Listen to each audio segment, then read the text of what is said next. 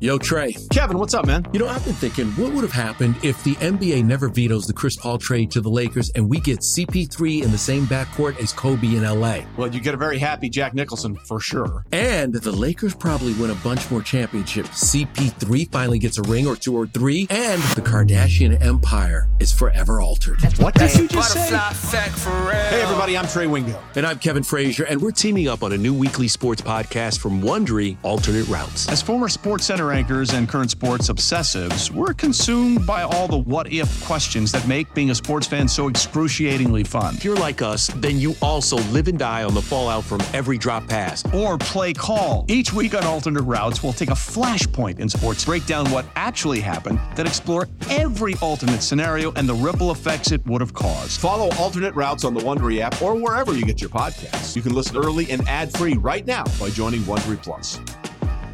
Passion, drive, and patience. What brings home the winning trophy is also what keeps your ride or die alive. eBay Motors has everything you need to maintain your vehicle and level it up to peak performance, from superchargers, roof racks, exhaust kits, LED headlights, and more. Whether you're into speed, power, or style, eBay Motors has got you covered. With over 122 million parts for your number one ride or die, you'll always find exactly what you're looking for. And with eBay Guaranteed Fit, your part is guaranteed to fit your ride every time or your money back. Because with eBay Motors, you're burning rubber, not cash. With all the parts you need at the prices you want, it's easy to turn your car into the MVP and bring home that win. Keep your ride or die alive at ebaymotors.com. Eligible items only. Exclusions apply. It's the amazing Rico Brogna podcast with your host, Evan Roberts. Well, hello there, everybody. Welcome to yet another edition of Rico Brogna. Thank you for downloading. Thank you for subscribing. If you haven't, subscribe anywhere you download your podcast. Rico Brogna, at least twice a week, talking about the Mets. Two things we will discuss today on the Rico. One, a heavy mailbag day.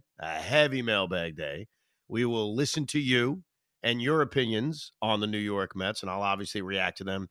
And also we'll go through this Hall of Fame ballot and how a lot of these candidates have been Mets, have killed the Mets, or their relation to the Mets. Obviously, later this week, they're going to announce who gets in the Baseball Hall of Fame, the 2024 edition of the Hall of Fame. So we'll go through that a little bit later on.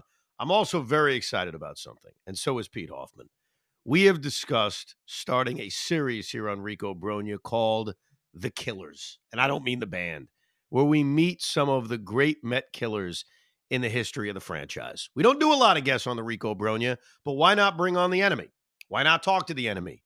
And we will be debuting the Killers series coming up in the next 2 weeks. Who is the first kind of entry? Who is the first person that's going to join Rico Brogna as a killer? I'll just give you a hint. All right? Let me give you one little hint. You ready? Here's the hint. One moment. That's my hint. One moment. All right? So think upon yourselves. And in the next few weeks, we will go one-on-one or two-on-one with this Met killer when he joins us on Rico Brogna. But let's start off by talking to you in that mailbag, the ricob@gmail.com. The ricob@gmail.com. Jimmy Lone's going to lead things off. I want to ask you guys, if you think an offensive year from Francisco Alvarez would be acceptable if it was like Gary Sanchez of 2016 and 2017. Sanchez's stats that year, 278, 33 home runs, 90 RBIs. That was in 2017. It also seems Fangraphs is projecting Mark Vientos to have a big power year with 16 home runs and 350 plate appearances. I actually wrote about this on Fansided's Rising Apple. There you go. Check it out. Jimmy's writing for Fansided's Rising Apple. He wanted to get our take on that as well. And also, he says, Evan, my red-haired Mets, Jets, and Islanders fan. Oh, the pain, bro. What do you think of Patrick Waugh replacing Lane Lambert? I'm excited, though. I never root for someone to lose their job. I think this year is on Lou Lamoriello. What do you think? Let me just say this real quick. I know we're not doing the random New York Islander podcast. This is not Pierre Turgeon. But I will say this.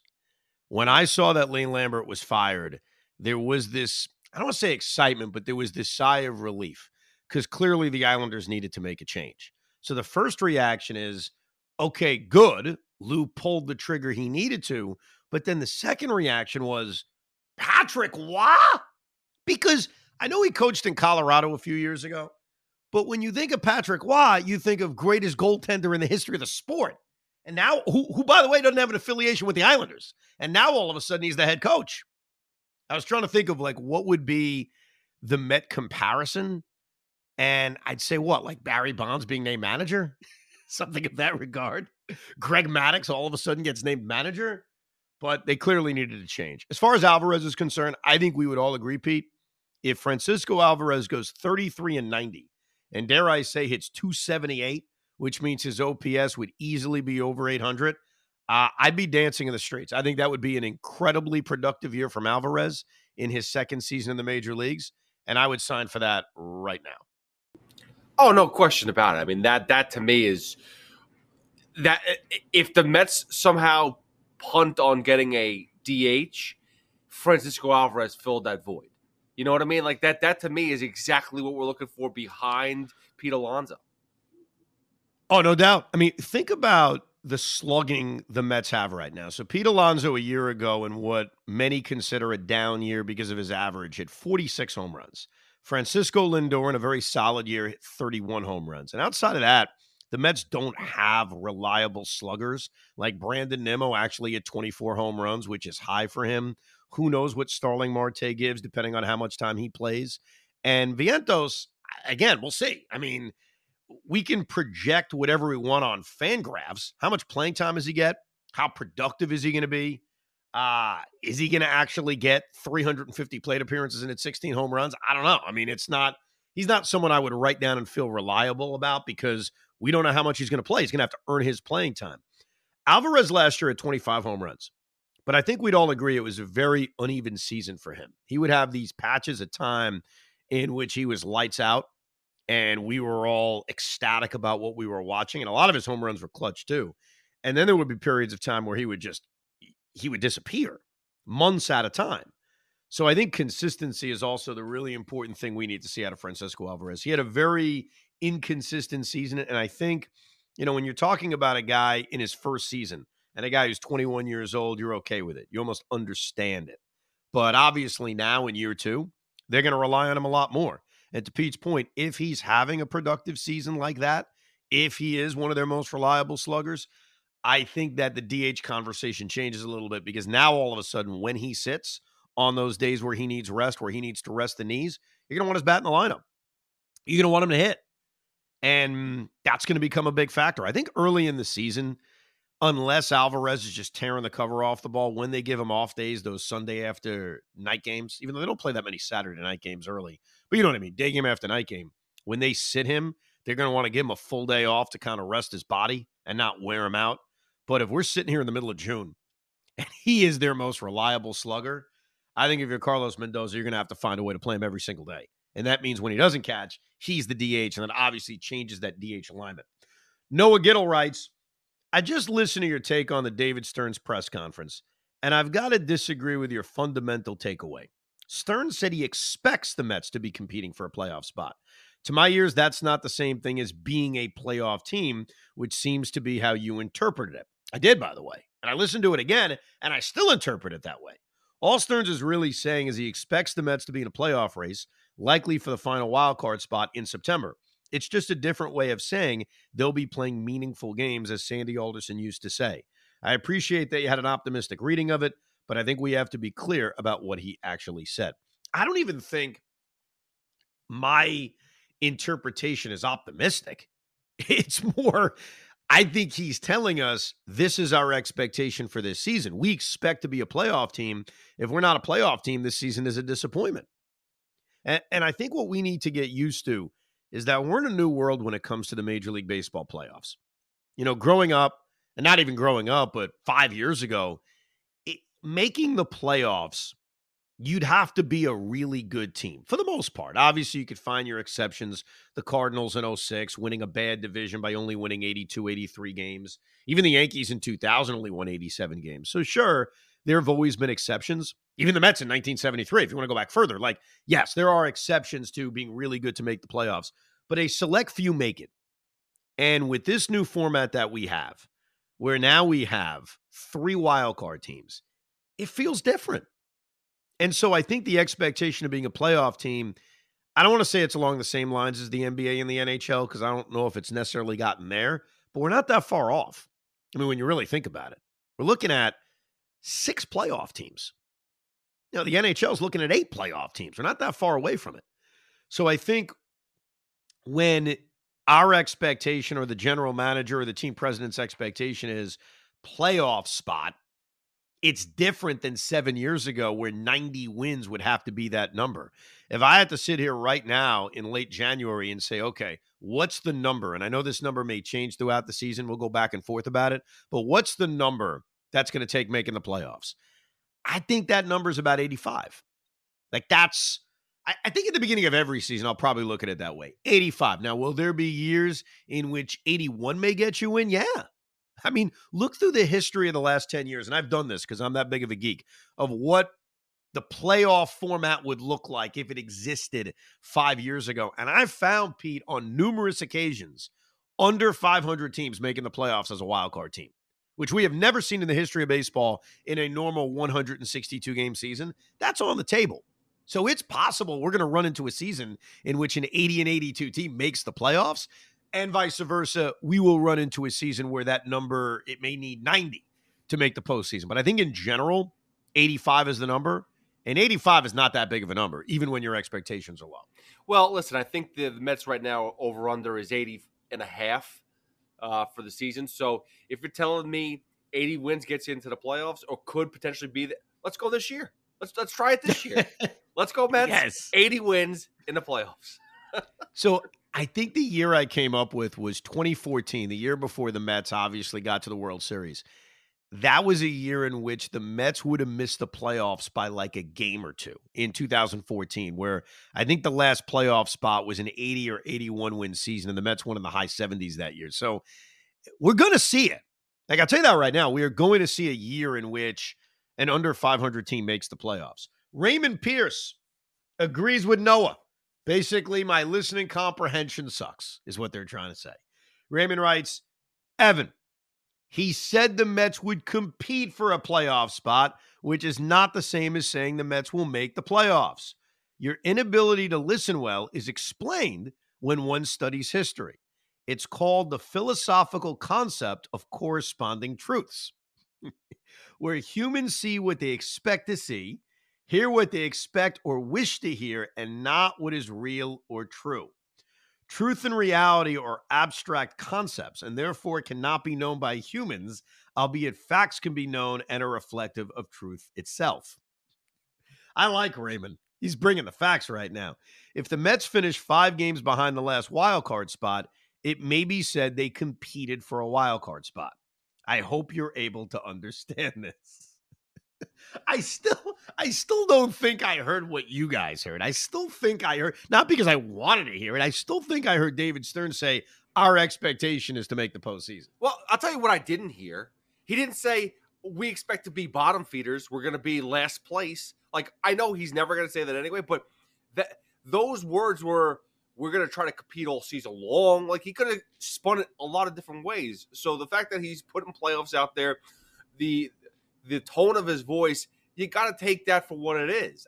I know that we as negative Mets fans always think the worst and always want to read into things. This one you don't have to.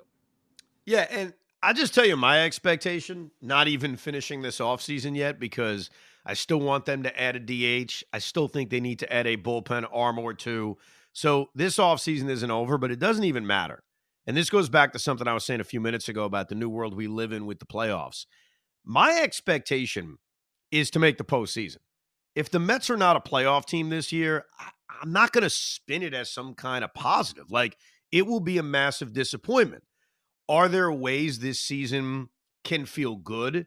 Are there ways where we could have high expectations going into 25 while also missing the playoffs? Yeah, I'll admit that. Like, there could be a scenario where Luis Angel Acuna comes up, where Drew Gilbert comes up, where Mike Vassell looks really good, where Christian Scott looks really good, and the youngins come up and make an impact, but they fall short. So two things can be true at the same time. I would still be massively disappointed they didn't make the playoffs, but I could also open my eyes and say, you know what, I feel good about next year. And funny, I brought up 2014 before. That's how I felt at the end of 2014. I'll never forget a night in September. I was dating my now wife, and I dragged her to a September game on a rainy night in 2014 where the games were meaningless. And I was explaining, yeah, we suck. We're not going anywhere. And I said to her, I'm not an optimistic guy, but this team is about to come. This team is about to become really good. And she said, what? How do you, what's that based on? And I said, you can feel it. You can feel it with the youth of this team. You can feel it with Jacob deGrom's emergence as a rookie of the year. You can feel it with Matt Harvey coming back from Tommy John. You could feel it with, we've got this big pitching prospect named Noah Syndergaard. And so I was optimistic at the end of 2014. Now, that didn't make me happy at the end of 2014 because I was still disappointed they were a sub-500 team. And I think 2024 is different in terms of payroll and the hope that we had from 2 years ago, which also raises those expectations. But I remember at the end of that season feeling good. Now, I certainly didn't think they'd be in the World Series the following year. I wasn't that optimistic, but I was optimistic about where the franchise was going, the youth we were witnessing, and my hope for 2015. And clearly it wasn't unfounded because look where they went. So, yeah, I can see at the end of this season being disappointed in the overall results, but having this sense of confidence of, wow, I feel good where this is about to go.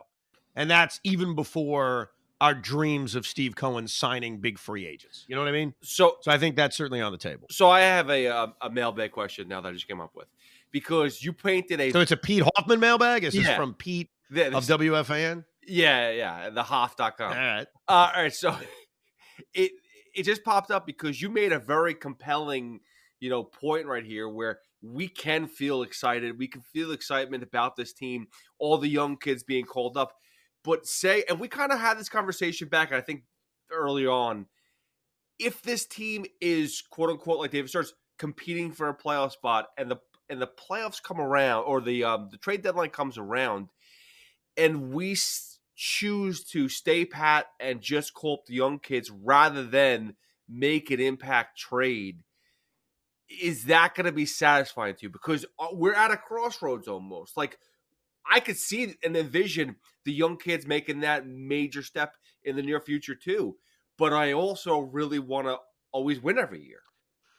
Yeah, I think there's so many factors to that question. Number one, how good are we? Are we just on the peripheral of a pennant race? Are we 2 games under 500, but a game out of a wild card spot? Are we legitimately really good?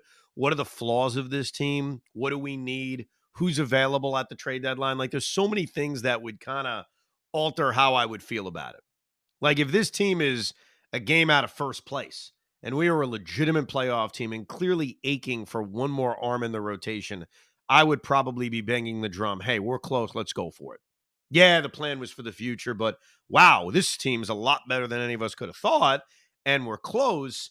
Let's go for it. And then obviously depends which starting pitchers are available. Is Cleveland trading Shane Bieber? What kind of year is Shane Bieber having? So there's a lot of factors that could kind of dictate that.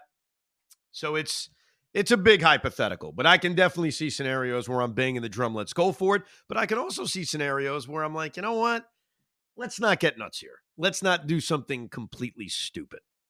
But hopefully we have to answer that question. Hopefully we're not answering the questions in July about selling. I don't want that. Hey, it's Kaylee Cuoco for Priceline. Ready to go to your happy place for a happy price? Well, why didn't you say so? Just download the Priceline app right now and save up to 60% on hotels. So whether it's Cousin Kevin's Kazoo Concert in Kansas City, go Kevin, or Becky's Bachelorette Bash in Bermuda, you never have to miss a trip ever again. So download the Priceline app today. Your savings are waiting. Go to your happy place for a happy price. Go to your happy price, Priceline. This episode is brought to you by Pepsi Wild Cherry. Pepsi Wild Cherry is bursting with delicious cherry flavor and a sweet, crisp taste that gives you more to go wild for. Getting wild may look different these days, but whether it's opting for a solo Friday binge watch or a big night out, everyone can indulge in their wild side with Pepsi Wild Cherry. Also available in Zero Sugar. So grab a Pepsi Wild Cherry and get wild.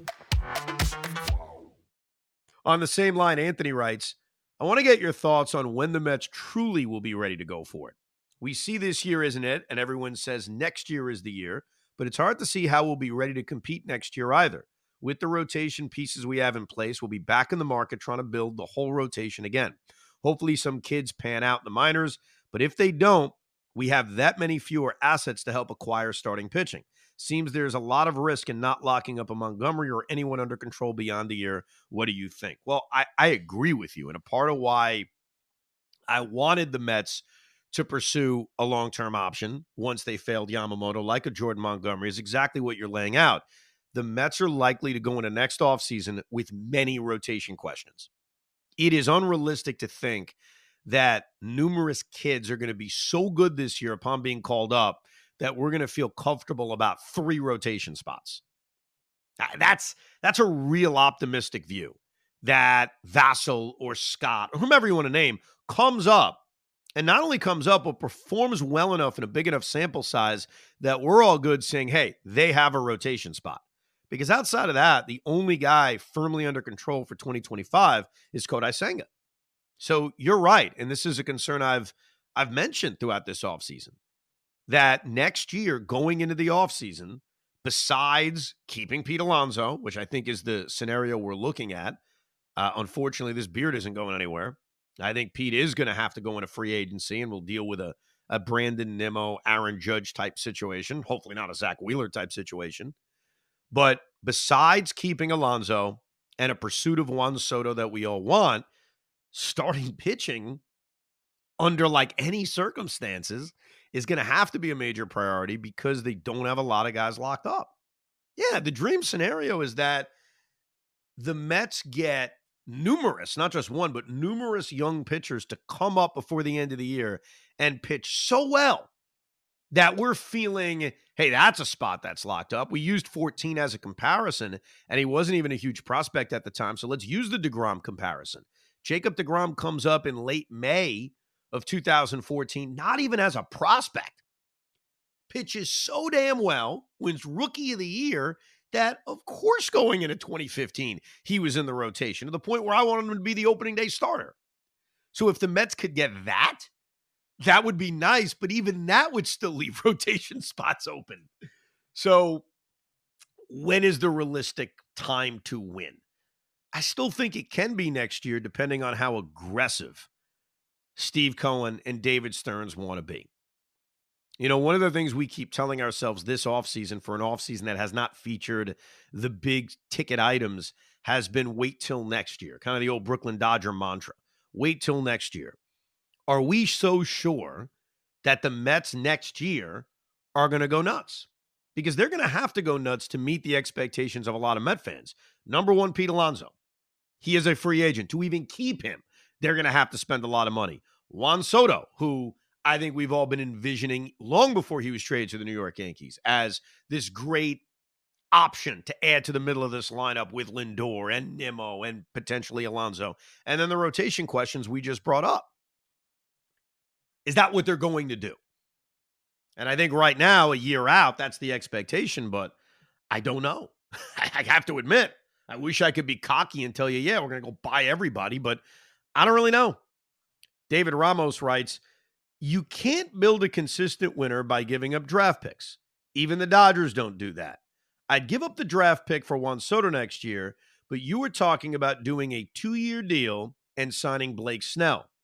You must keep the draft picks. Of course, there are exceptions like Juan Soto, but even Blake Snell on a 3-year deal is a bad move for the Mets. So David is in relation to the fact that while I've been anti-Blake Snell and anti-pursuing Blake Snell, last week we were talking about the possibility, which I think is remote, that Blake Snell would have to settle for some kind of short-term deal. And we were talking hypothetically about a big money 3-year deal where Snell has an opt-out after year 1, can get back into free agency. Would I pursue that? And I said, yeah, on a contract like that, I'd be more interested. To the point where Pete Hoffman, who I blame for this, decides to label a part of our Rico Bronya podcast, Evan does a 180 on Blake Snell. I didn't do a 180 on Blake Snell. Yeah, you did. Yeah, you did. No, I did. How is that a 180? It's a different contract. Well, you put a hypothetical out there because you were it's very simple. You were very much, I don't want him. And then you thought of an idea of how we could potentially bring him in. And that kind of changed your opinion. 180. Because I don't think that option is realistic. I don't think it when we talked about it. I haven't thought about it this offseason. Oh, wait. Why is it unrealistic? Because what's today's date? January 21st? Every day that how far are we away from pitchers and catchers? About 4.5 weeks. Ooh, I mean, every day. It's still early in the offseason. Every day is, wow, we're almost at pitchers and catchers. He's going to have to Here's why. No, you're right. But here's why I still think it's unrealistic. I think there's a lot of teams that need or want Blake Snell a lot more than the New York Mets. I think the Blue Jays, I think the Yankees, I think the Angels, even though where the hell are they going? And I think that if his market ever came down, if Scott Boras ever said, all right, you know what, 9 years, 350, that's too much, or whatever the hell he's asking for. I think that those teams would still offer him a longer-term contract, even if it's a little bit less money than what Scott's asking for, or a little bit less years than what Scott's asking for. I don't think it would ever come down to the point where he's accepting a short-term deal. The guy's coming off a Cy Young. Like, it's not as if he's coming off a bad year where he can reshape the market. So I didn't flip-flop. I'm responding to the different way he could be acquired. But let me answer his question, David's question, because it's a good one, which is, hey, I'm not even willing to give up the draft pick compensation. I go back and forth about this because I understand the value of keeping your draft picks and not handing them away when you sign a free agent. While I'm not the biggest Blake Snell fan, and I understand what compensatory picks can turn into. You know, in our history, losing Mike Hampton turned into David Wright. There's a lot of value in that, and I understand that.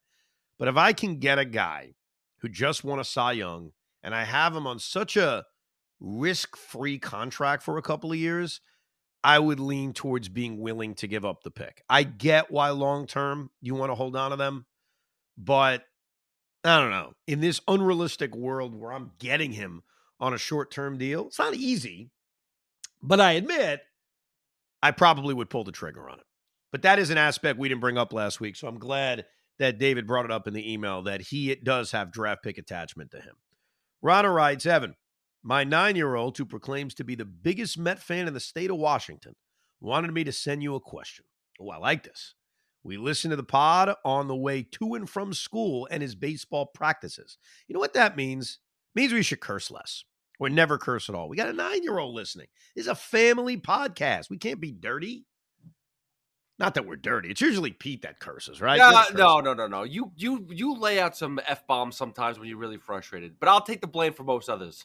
Well, I do want to apologize to Rana and their son because I apologize. We don't want to teach you to curse. Cursing is wrong. Unless the Mets really tick you off. Then it's okay. Then it's okay. Yeah. Well, listen, honestly, it's going to grow him it's going to mold him for a few years when you're more of like a teenager and you're watching games and you really understand the frustration that the Mets give you on a daily basis.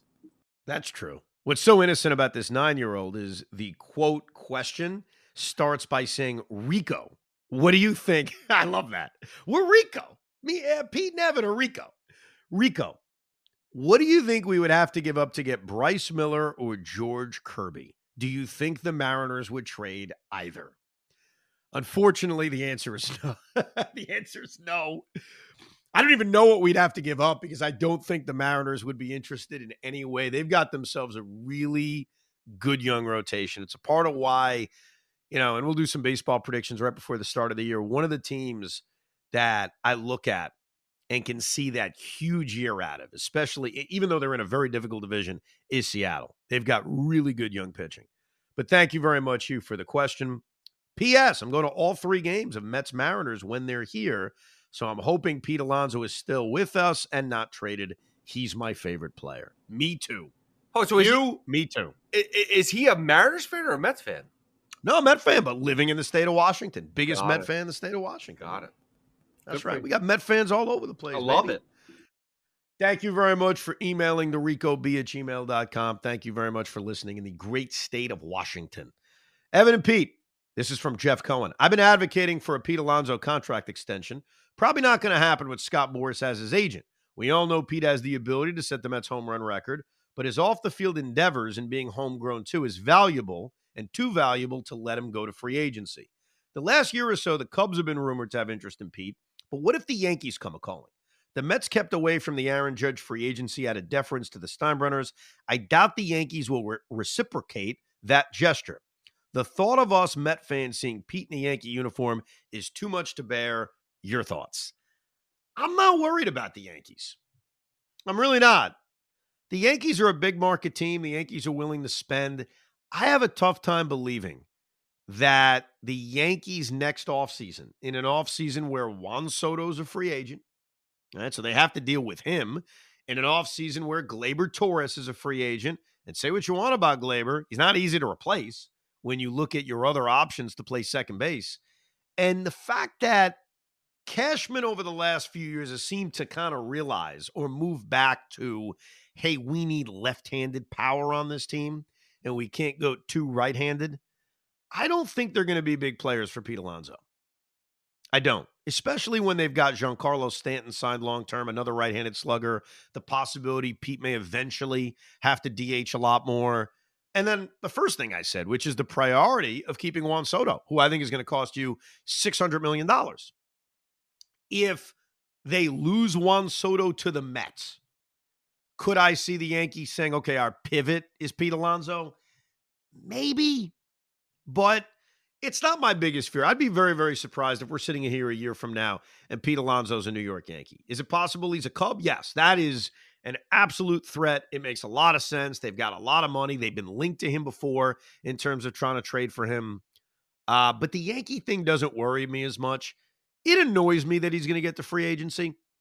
I think back to other lifetime Met possibilities and how the Mets handled it. David Wright, and I brought this up on the Rico. I know I brought this up on Evan and Tiki, but this is the question I like to ask my fellow Met fans about signing Pete and anyone who's against a contract that they deem too expensive or too many years or too risky. The Mets signed David Wright to a contract extension 1 year before free agency. So this would have been the equivalent of Pete Alonso right now. And they signed him to that mega contract, 9 years, $150, whatever it was, big time contract at the time. And I think we'd all agree it was a disaster. He was not healthy after signing that contract. He played a decent amount in 2014, missed a lot of 2015, though he did play when it mattered, missed a lot of 16, and then his career was basically over. And then had that cameo at the end of his career. But ask yourself this. Do you regret giving David Wright that extension? Are there Met fans out there who say, boy, that was a big mistake? Now, a couple of things to keep in mind. Different ownership now. So Cohen wouldn't be afraid of a contract failing, I would think. And number two, the Wilpons basically didn't even pay for the contract because insurance covered, I think, like 70% of it. But knowing what we know now, knowing that it failed, knowing that, yeah, he gave us a couple of moments, specifically 2015, but certainly not worth all that money in all those years, do you regret it? Because my answer is no. My answer is I'm just glad David Wright didn't play for another team. And as long as it doesn't hinder you long-term, and that's really relying on the owner not using one bad contract to say, well, I can't do anything now because I'm stuck with this bad contract. And I don't think Steve Cohen is that kind of owner. Then what are you afraid of? And that's my question to my fellow Met fan. Like, we could sit here all day, and we've done pods on it, breaking down his stats and breaking down projections for the next few years. And you can make every kind of analytical baseball argument on why he isn't worth this amount of money. You can use Matt Olson's contract, which I don't think is fair because he signed it years before free agency. So, of course, it was smaller than what it should have been. So I don't like that as a frame of reference, even though it's continued to be used as a frame of reference. But we can make all these baseball arguments for why you can't pay him more than $190 million. But my counter to all of that is, why risk him going somewhere else? And if you have an owner that's willing to not let that contract hinder him, why not just make sure he's not on another team? This is more of an emotional argument than a baseball argument, but ask yourself about David Wright. For all the analytical fans who are Met fans listening to the Rico right now, no one could deny the David Wright contract failed. But what if he got to free agency and signed with the Phillies and the same thing happened? Or he signed with the Yankees, which could have been a possibility. Isn't it better that he was a Met, even if it failed? So I have two things here, and I'm going to lead with Jeff. I love you. Because Jeff Cohen was the guy who just emailed, if I'm correct. Yes. I would be so pissed if Pete Alonso played for the Yankees. That would burn me more than anything else, because that means to me that the Mets didn't do enough to keep Pete Alonso here, and they're okay with passing the buck to somebody else. It doesn't make a difference what team he goes to, but the Yankees would burn me more because we didn't go all in for Aaron Judge. We didn't try for Aaron Judge. There's guys that we've lost to the Yankees. I mean, not many, but the fact is it's been on the table that we should be getting the best players, or should be offering at least something to the best players, and Judge we completely passed on. So if it roles reversed and the Yankees went in and got Pete Alonso from us, and we kind of, again, passed it like, whatever, we don't want him, it's going to piss me off a lot. I don't care what you say. I know that maybe it's unrealistic, but if it did happen, I'd call Steve Cohen a fraud. I really would. Well, that to me would I'm not but nothing I said defended that happening. It was more, it's not going to happen. I'm not worried about it because I don't see it happening. Well, first of all, they need a first baseman after this year. Rizzo's gone. They're not going to put LeMahieu there. So you're right, but they do need a first baseman, and Pete Alonso is pretty freaking good, hitting 45 home runs. But one other thing to your point, I didn't mention this, but you kind of alluded to it.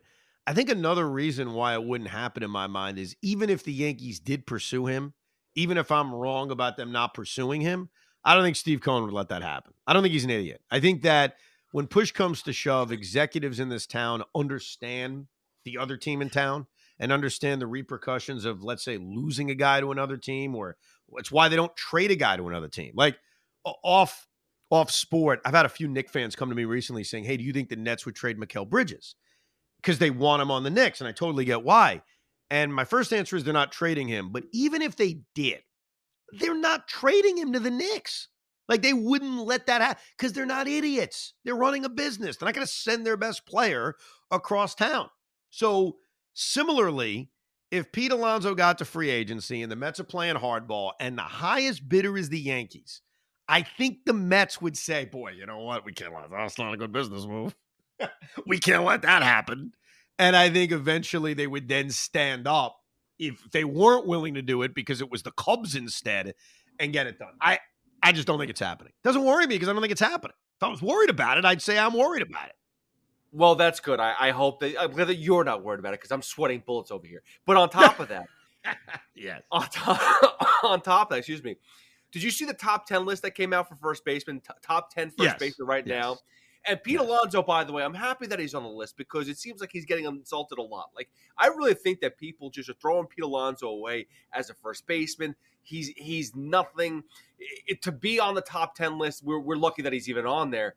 He's on at number 6, and let's be serious. Go through it. Freddie Freeman, a Hall of Famer. I'm not going to debate that. Right now, he's still one of the best hitters in the league, one of the best gloves in the league. Okay, fine. Bryce Harper played 30 freaking games last year at first base, and we're sitting and put him on this freaking list? That's ridiculous. You got Paul Goldschmidt, who had an off year. He's kind of towards the end of his career. He's sitting number 3. You got Matt Olson, who had a career year. No questions at all. He's at 4. By the way, you look at their OPS, their batting average. You look at all these OPS pluses for their career. Guess what? Their numbers are freaking identical. So he had a great year last year. But Pete Alonso's hit 50-plus home runs 1 year, too. It happens. And then Yandy Diaz being 5. I'm sorry, that whole list just made me feel like Pete Alonso's the best first baseman in the freaking league.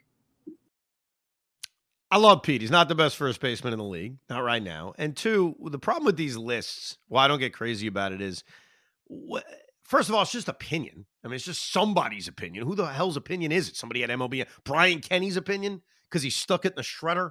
whatever the hell he calls it. But also, like, Yandy Diaz had a great year last year. There's no denying that. And that's the one that jumped out at me. It's the one I commented on Twitter. He had a great year last year. And he had a better year than Pete Alonso last year. I'll totally give you that, even though he's not great defensively either. But are we doing this on 1 year, or are we doing this on a career? Are we doing this on reliability, or are we doing this on what have you done for me lately? A part of the appeal of Pete is that he's reliable, is that other than getting hit by Charlie Morton, he goes out and plays every single day. Where does he rank on a list like that? I don't know. Who the hell cares? All I know is I want him to be my first baseman for the next decade. Sam writes, I don't think you and most Met fans are appreciating the job David Stearns has done thus far this offseason, filling the mess left for him by Billy Epler. As Evan mentioned many times on the Rico, the Mets had like 14 spots on the 40-man roster to fill just to complete a team. With so many expiring contracts, Epler left the Mets with 4 open starting pitching spots, 4 open relief pitching spots, 3 open outfield spots, 2 open infield spots, and at least 1 needed DH, with already the highest payroll in MLB. Stearns has been able to sign one professional player after another, really under the radar. Solid pickups from Joey Wendell, Zach Short, and Adrian Hauser, to Tyrone Taylor, Jorge Lopez, and Austin Adams, not to mention Severino, Bader, etc. Instead of knocking him for not signing the one superstar piece, let's start giving him credit for signing 12 or 13 mid-level pieces. Sure, the Mets may not compete with the Dodgers this season, but after the shambles Epler left them in, Stearns has done a really stellar job building a team full of professionals. Curious to hear your thoughts, Sam. I have mentioned that I like some of these under-the-radar moves. I like the signing of Luis Severino. I like the trading for Adrian Hauser and Tyrone Taylor, considering they only gave up a piece they got back in the trade for Eduardo Escobar. We'll see about Zach Short. Joey Wendell's a fine utility player as long as he's treated as such. And Austin Adams and Jorge Lopez are relievers. It is certainly possible we're sitting here in July talking about how great they've been. Those under-the-radar moves, and I've mentioned this at the beginning of this offseason when they were first going down, they may turn out to be utterly brilliant. And if you're going to compete in 2025, there's going to have to be a few of these that turn out to be utterly brilliant. It's difficult now to talk about how great all of these things are when a lot of these things are banking on guys bouncing back off bad years.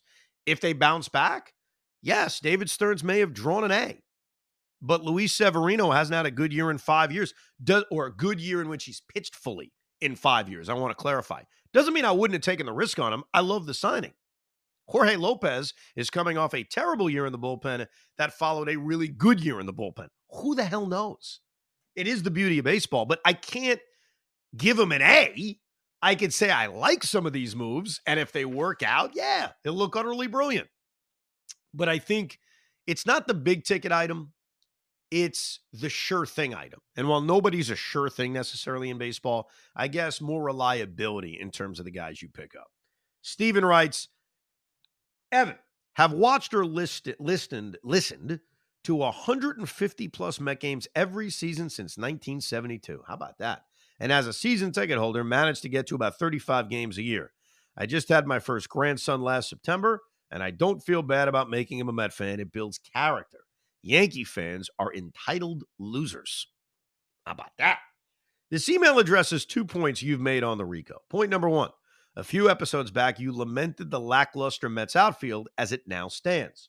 Point number 2, which you mention just about every show, is that with baseball, unlike the other major sports, you can always hope, because if things break right, you never know. Which brings me back to point number 1. The Mets outfield on opening day in 2000 consisted of Darryl Hamilton, Derek Bell, and Ricky Henderson. By the first game of the World Series, remember, this lackluster outfield made it to the World Series. It was Timo Perez, Jay Payton, and Benny Agbayani. Not what you'd call star-studded. That outfield is proof that point number 2, anything can happen in a baseball season, can happen when you have an outfield that by most metrics suck. Let's hope and pray.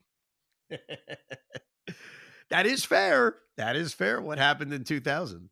There were a lot of changes from that outfield from opening day to what ended up happening in the World Series. Timo Perez was not even a thought. Ricky Henderson got DFA'd within a month and a half because he didn't run out a ball off the wall in left field. and things changed. It's fair, but also remember there are a lot of seasons, more times than not, where we go in with that same, you never know if things break right, and things don't break right. So for all of the ones that we'll cite as see it happened in 2000, even though they did have high expectations in 2000, his point was more about the outfield. A lot of times things don't break right. But nevertheless, there is still moves to be made. This offseason is still not completed. What's more disappointing, the fact that the Mets, made the World Series with that type of outfield, or that someone's favorite player growing up was Benny Agbayani because of that World Series? Benny was a good Met, man. I love Benny. Hawaii 5-0. Let's go. I mean, I can never make fun of anybody for picking someone as their favorite player because this whole podcast is named Rico Brogna. And I like Rico, but, Rico Brogna, Benny Agbayani, like, well, what are we talking about here? Let's get to this Hall of Fame ballot. There's a lot of Met feel to this Hall of Fame ballot. Todd Helton is on his 6th year of eligibility. I think he's going to get in, Todd Helton. And I've kind of warmed up to Todd Helton being a Hall of Famer. Ripping him apart because of Coors Field doesn't seem fair. And by the way, there are 2 ways to give Hall of Fame opinions, in my opinion. Number one is you look at the stats. You go to Baseball Reference. We all can do it. You analyze the stats and you say, that's a Hall of Famer, that's not a Hall of Famer. What I like to do with this ballot, because now I'm old enough to have seen all of these guys play their entire career. If you are over the age of 30 to 35, maybe a little bit older, you've seen their entire careers. What I like to do is my first reaction. Did I think of them as a Hall of Famer? And sometimes it doesn't add up. I admit that. Sometimes I say no, and then I say, by the way, when you look at the numbers, the answer is yes, and vice versa. It's the beauty of the game. But I think that's always a good exercise when thinking about the Hall of Fame. Do you think of them as one? When you watch them play, whether it was every day or it was only as a visitor, did you say that's a Hall of Fame baseball player? And a lot of times the stats will back you up, and sometimes they don't. With Todd Helton, I always thought no because of Coors Field. And I've realized that that's so unfair. Like, have we done that to other players in history? Wow, Wrigley Field, wind blows out. Fenway Park, not really. So it feels like it's disqualifying.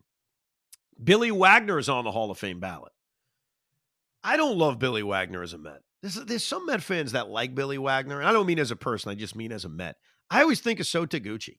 I always think of Sota Gucci beating him in the 2006 NLCS. I think of the fact that in Game 7, and there are a lot of memories from Game 7 of the NLCS. That's our rewatch this year, and we'll be doing that in about 2 weeks here on the Rico Brogna.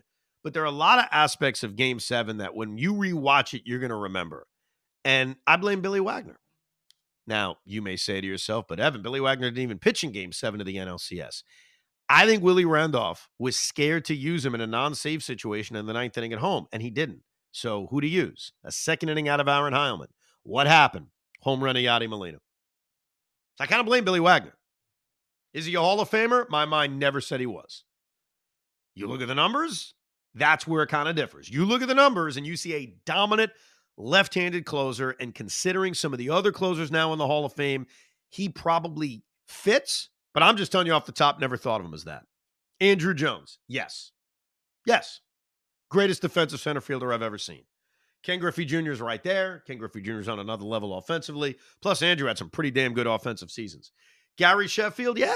Oh, I thought of Gary Sheffield as a Hall of Famer. Fearsome right-hand hitter. It's his last year on the ballot. And that'll be another guy who, if he gets in, you'll get to see Mets written there because he, of course, ended his career with the Mets, hitting his 500th home run. Carlos Beltran. I loved Carlos Beltran as a player. Loved him. I thought he was disrespected as a Met. I thought he was a very good Met. I think he'll go down in history as the greatest Met free agent signing of all time, greatest Met center fielder of all time. I don't think of him as a Hall of Famer. I think of him as a very, very good player. Manny Ramirez. By the way, Manny almost became a Met.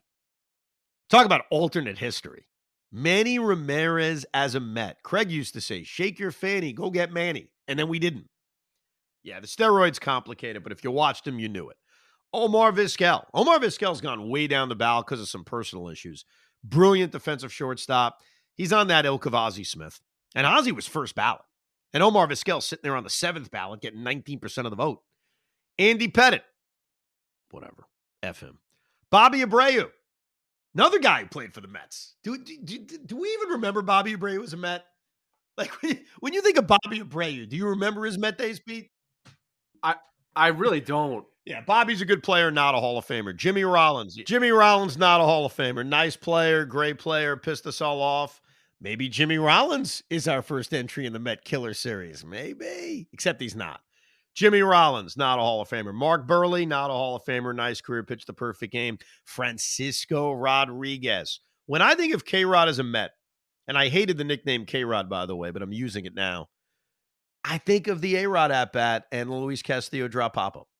That is the Francisco Rodriguez moment as a New York Met. It's not his fault. It was his first blown save as a Met, and that didn't happen until June of that season. But I think of him pointing to the sky on the A-Rod pop-up, and then, of course, Luis Castillo dropping it. Torrey Hunter, not a Hall of Famer. Here are your first-time guys. Brandon Phillips, nice player, not a Hall of Famer. James Shields, always pissed me off. They called him Big Game James. James Shields, famous in Met history. Why is James Shields famous in Met history, Pete?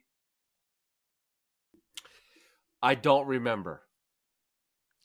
Gave up the home run to Bartolo Colon. On the mound. Speaking of which, Bartolo Colon is on the Hall of Fame ballot, not a Hall of Famer. Victor Martinez, former Met Jose Reyes. Jose Reyes, I think, had a shot. I thought early in his career he was on a trajectory where it could happen, but obviously injuries, fell off late, bounces around, actually ends up with the Mets again, but obviously he's not. Jose Bautista, another guy who was a Met. There's a lot of forgotten Mets. Adrian Gonzalez, another guy who is a Met, both not Hall of Famers. Matt Holliday. So when I think of Matt Holliday, I think of an old WFAN debate. There were three prominent free agents that particular year, and I forget the exact year. Matt Holliday, Jason Bay, and John Lackey. And there was a debate. Who should the Mets sign? Who should the Mets sign? Who should the Mets sign? And I was big on Matt Holliday, and basically everybody else was big on Jason Bay. And I'm not saying this to like spike the football by any stretch, because I never thought Jason Bay would be this bad.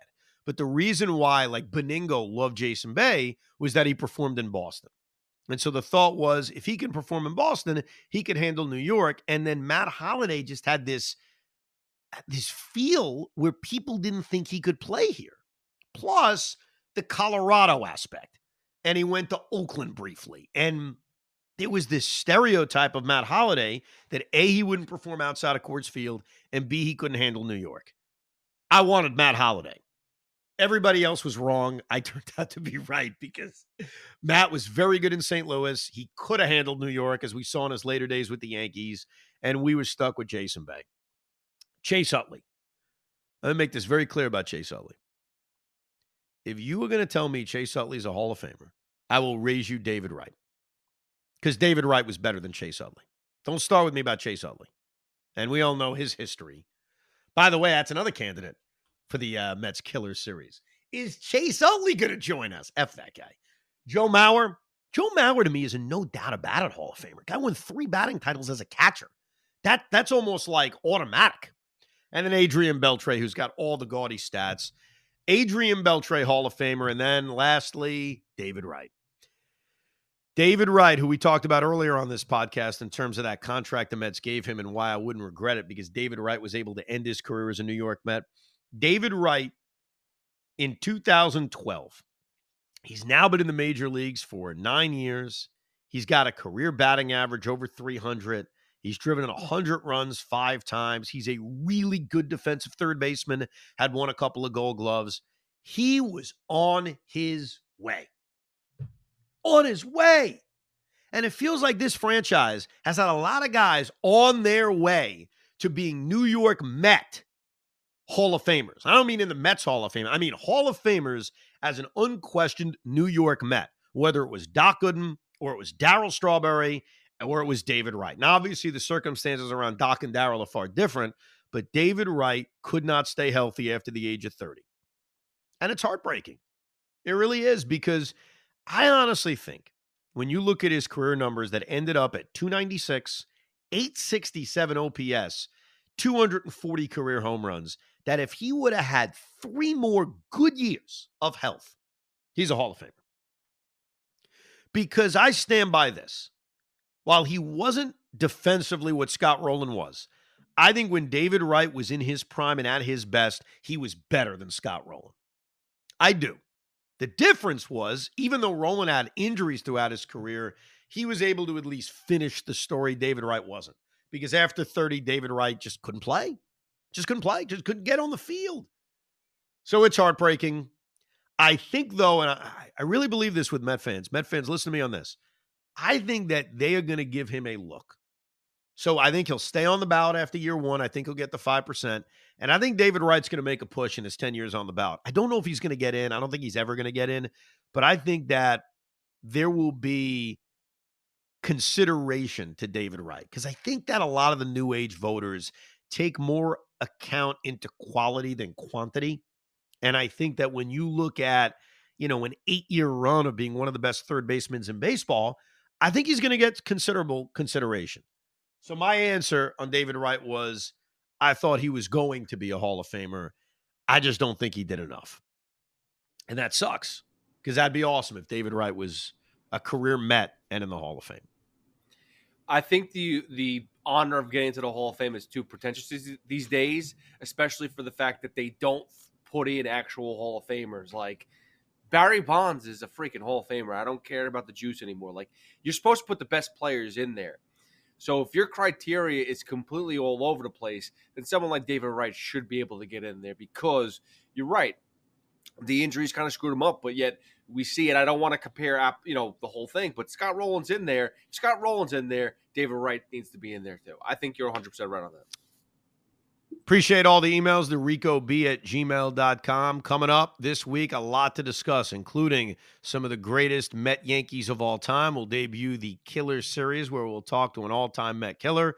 And our rewatch is coming up in 2 weeks. We will rewatch Game 7 of the 2006 NLCS. And, of course, any breaking news, any rumors, we'll react to it on the Rico B, the ricob@gmail.com to contact us. Again, subscribe, download, rate, do whatever you do with podcasts.